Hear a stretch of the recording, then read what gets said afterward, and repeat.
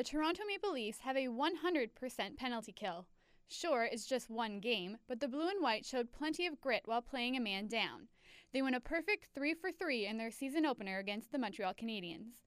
The trio of penalties were closely timed in the second period. Toronto made it out alive by playing with aggression, never really allowing the Habs to threaten. That's a far cry from last year, where the Leafs went a measly 74.6% on the penalty kill, putting them last in the league. If Toronto is to rise in the standings this season, improvement in that area is vital. And for one night at least, it looked like the 2010-2011 version of the Leafs are on the right track. For the Toronto Observer, I'm Nicole Watts.